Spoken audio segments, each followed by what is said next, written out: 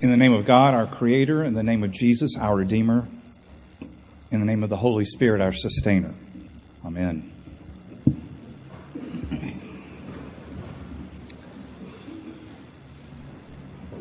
Merry Christmas. It's not every year that we have 2 Sundays in the Christmas season, and these hymns have brought great joy to my heart, hearing them again, rather than putting them on the shelf as soon as New Year's rolls around. I became a parent at the age of 47. 12 years ago today, at the altar of St. Mary and St. Martha of Bethany in Buford, Georgia, Susie and I stood before a company of gathered people, and before God, and before Bishop Neil Alexander, and exchanged our wedding vows. Standing next to us was Janet, who at the time was 15 years old. She was standing next to her mother, beaming brightly, joyous, adding joy to the occasion beyond measure.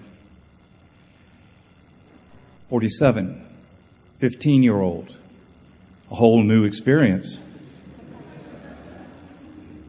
She is a delight. They were here this Christmas, and she's turned into a rather outstanding 27-year-old woman, but there have been some really rough years. Some of you know that. Before becoming a parent, I don't think I could imagine just how Joseph and Mary felt that day when, assuming that Jesus was with the crowd, discovering that he wasn't there. Can't you just hear the conversation? I thought you checked on him. I thought you checked on him. I thought he was back in the back with Billy. And they searched and they searched and they searched and they reached the conclusion that he's missing. He's lost.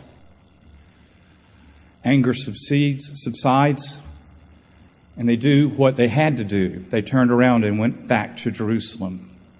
There were no Amber Alerts. There was no way to call the police department. There was no cell phones. There was no way to get the word out except by using their own 2 feet.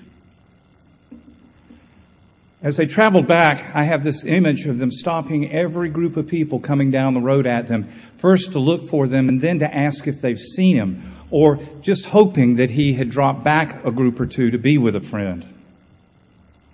They looked everywhere on the way and found themselves in Jerusalem, still saying, "He's lost. He's lost." That was 2 days into this journey. So they scoured Jerusalem, friends' houses, relatives' houses, shops they had been to, places that he might have gone to. And finally, on the 3rd day, or after 3 days, they find him in the temple, sitting in the midst of the elders, listening, teaching, hearing, asking questions. He was probably sitting in a circle of elders who were sitting on benches, and those who were listening and learning would be sitting on the floor. And when they heard what was going on and saw what was going on, Joseph and Mary were astounded, we hear. Now Mary can vent her frustration and her anxiety. "Child, why have you treated us like this? Your father and I have been searching for you with great anxiety." Jesus calmly responds, "Why were you searching for me? Didn't you know that I would be here in my Father's house, doing my Father's business? Didn't you know?" And they did not understand him. Did not understand what he said to them. And of course they didn't. They just spent days and days thinking that something horrible had happened to him, that he was missing, that he was lost. He was not present in their lives. It was a hole in their heart. Of course they didn't understand. They were a mother and a father who had been desperately searching for their child, their blessed child. For 3 days, he'd been lost to them. But Jesus knew that he was safe there in the temple. Jesus had been comfortable. He didn't know that he had been lost. He just thought he was where he was supposed to be. Many scholars point to this event as a transition in Jesus' life. A transition from a time of growth as a child. He's 1 year away from what is considered an adult in the Jewish tradition of his day. Moving away from family and mother and father and moving toward the ministry and work that he was going to be doing, moving toward God. Sort of a marker. This is the only story we have of Jesus in his adolescence. But it is clear that Mary and Joseph really believed that he was lost to them for those 3 days. And now maybe in Mary's heart, maybe even in Joseph's heart, they realize that things are changing and that they're going to lose something they've had for 12 years, at least a part of it. It's easy for you and I to get lost. It's very easy for you and I to get lost in this world. I can lose a morning. I can lose an afternoon. I can lose a whole day playing computer games and wandering around the internet.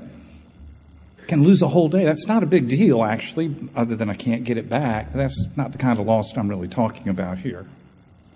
We can get lost in our work. And our work can break or can harm our relationships. I've been a workaholic before in my past, and it wasn't good. We can get lost in our emotions, in our fears, and in our anxieties. So lost that we realize that we have to seek out a trusted pastoral counselor or a therapist or maybe even a friendly priest to try to get back on our emotional track. We can get lost in all kinds of overindulgences, in some vice or some addiction. And there's a way out of that too. It's called 12-step programs. If you work the program works. I've watched it in Janet. We can get, this is the one that scares me the most, spiritually lost. We probably all at one point or another in our lives have found a spiritual void. The problem with that is that once we begin to get spiritually lost, we stop doing the things that keep us on balance, that keep us healthy. We don't go to church. That's an easy one not to do. So, it's 30 degrees outside this morning. Let's just not go to church. I don't know that the sermon's going to be worth anything. We drop other spiritual disciplines. Maybe reading or studying the Bible or listening to music. Then we stop saying our prayers. And then we begin to doubt the existence of God. We can. I know. I've been there. There was a time in my life where it was really a situational catalyst, but it led to some real spiritual difficulty for me personally. And I was fortunate at the time to have an excellent spiritual director. And I went to him and I said, I can't pray anymore. I just can't. He said, really? And I said, yeah, I can't pray anymore. He said, why? I said, because I don't believe it. I don't believe a word that I'm saying. And he said, well, do this. When you start your prayers, keep saying prayers. When you start your prayers, say, God, I really don't believe this, but I'm going to say it anyway. Because it's the right thing to do. And you know what? It broke the pattern.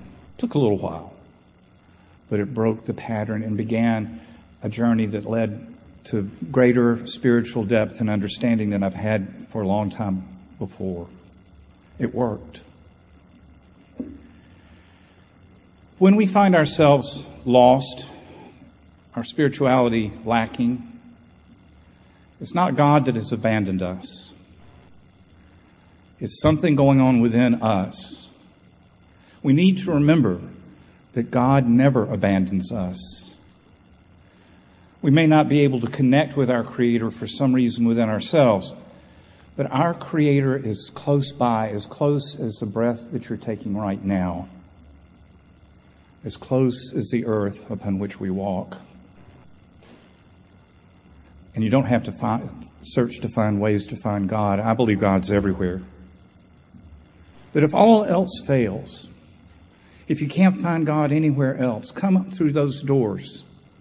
For what we're doing here this morning is more important than anything else we can do in our lives. We're gathering together. We're coming up to the altar. We're offering ourselves to God. God is offering himself back to us. God's self back to us. This place is filled with God and with Jesus. He'll stand with us as we stand at the altar or stand in our pews. And the power of the Holy Spirit lives here. In almost every nativity scene I've ever seen, Jesus in the bed of hay has his hands out like this.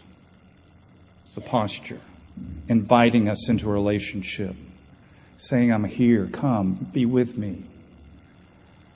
I love you. And then he reaches his arms out on the hardwood of the cross, saying, just see how much I love you. How much I love you. And I'm convinced that at the last, Jesus will be standing in the kingdom saying, come into my embrace. Come into my embrace. This day, step into the embrace of our Lord and Savior, Jesus Christ. Amen.